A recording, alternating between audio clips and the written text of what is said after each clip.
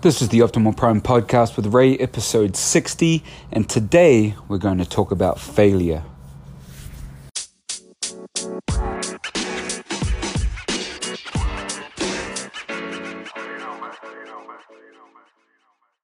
Good morning, guys. I'm coming at you all the way from North Carolina. Today I've been in airports and Ubers and shuttles and airplanes, and I'm finally here for a conference. But there's been a thought that was on my mind that I really wanted to share, and it's the difference or similarities that we all see in failure and in giving up.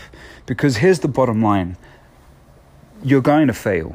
Failure is a part of the journey, and when we learn to accept failure, we learn to be able to take it and then just to continue to move on. But all too often, what I know I've done myself and I see other people do is they use the terms failure and giving up synonymously.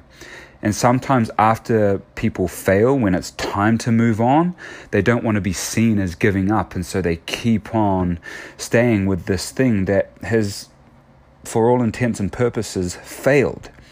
And then on the other side of that, we see people who just give up and they think they've failed, but it's just hard, and so they give up. Now, I'm not an advocate for giving up. No way. And this thought was spawned on from actually a workout that I did this morning where I wanted to stop. I wanted to give up because it was hard. But I hadn't failed. And there's been workouts when I completely fail, and so that's when you stop, is when you go till failure. And so the purpose of today is I just want to make sure that you distinguish the difference between failing and giving up. Failure is a part of the journey. You are going to fail, and that means it's time to move on or switch things up. But giving up is a choice. And just because you give up, it doesn't mean that you've necessarily failed. So you're going to fail. That's fine. Move forward, but don't give up.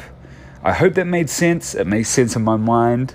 If it doesn't, message me, get a hold of me, and I will clarify it more for you. But I hope you have a great day. Never give up on the things that you want and the things that are moving you in a positive direction. And we'll talk to you again tomorrow.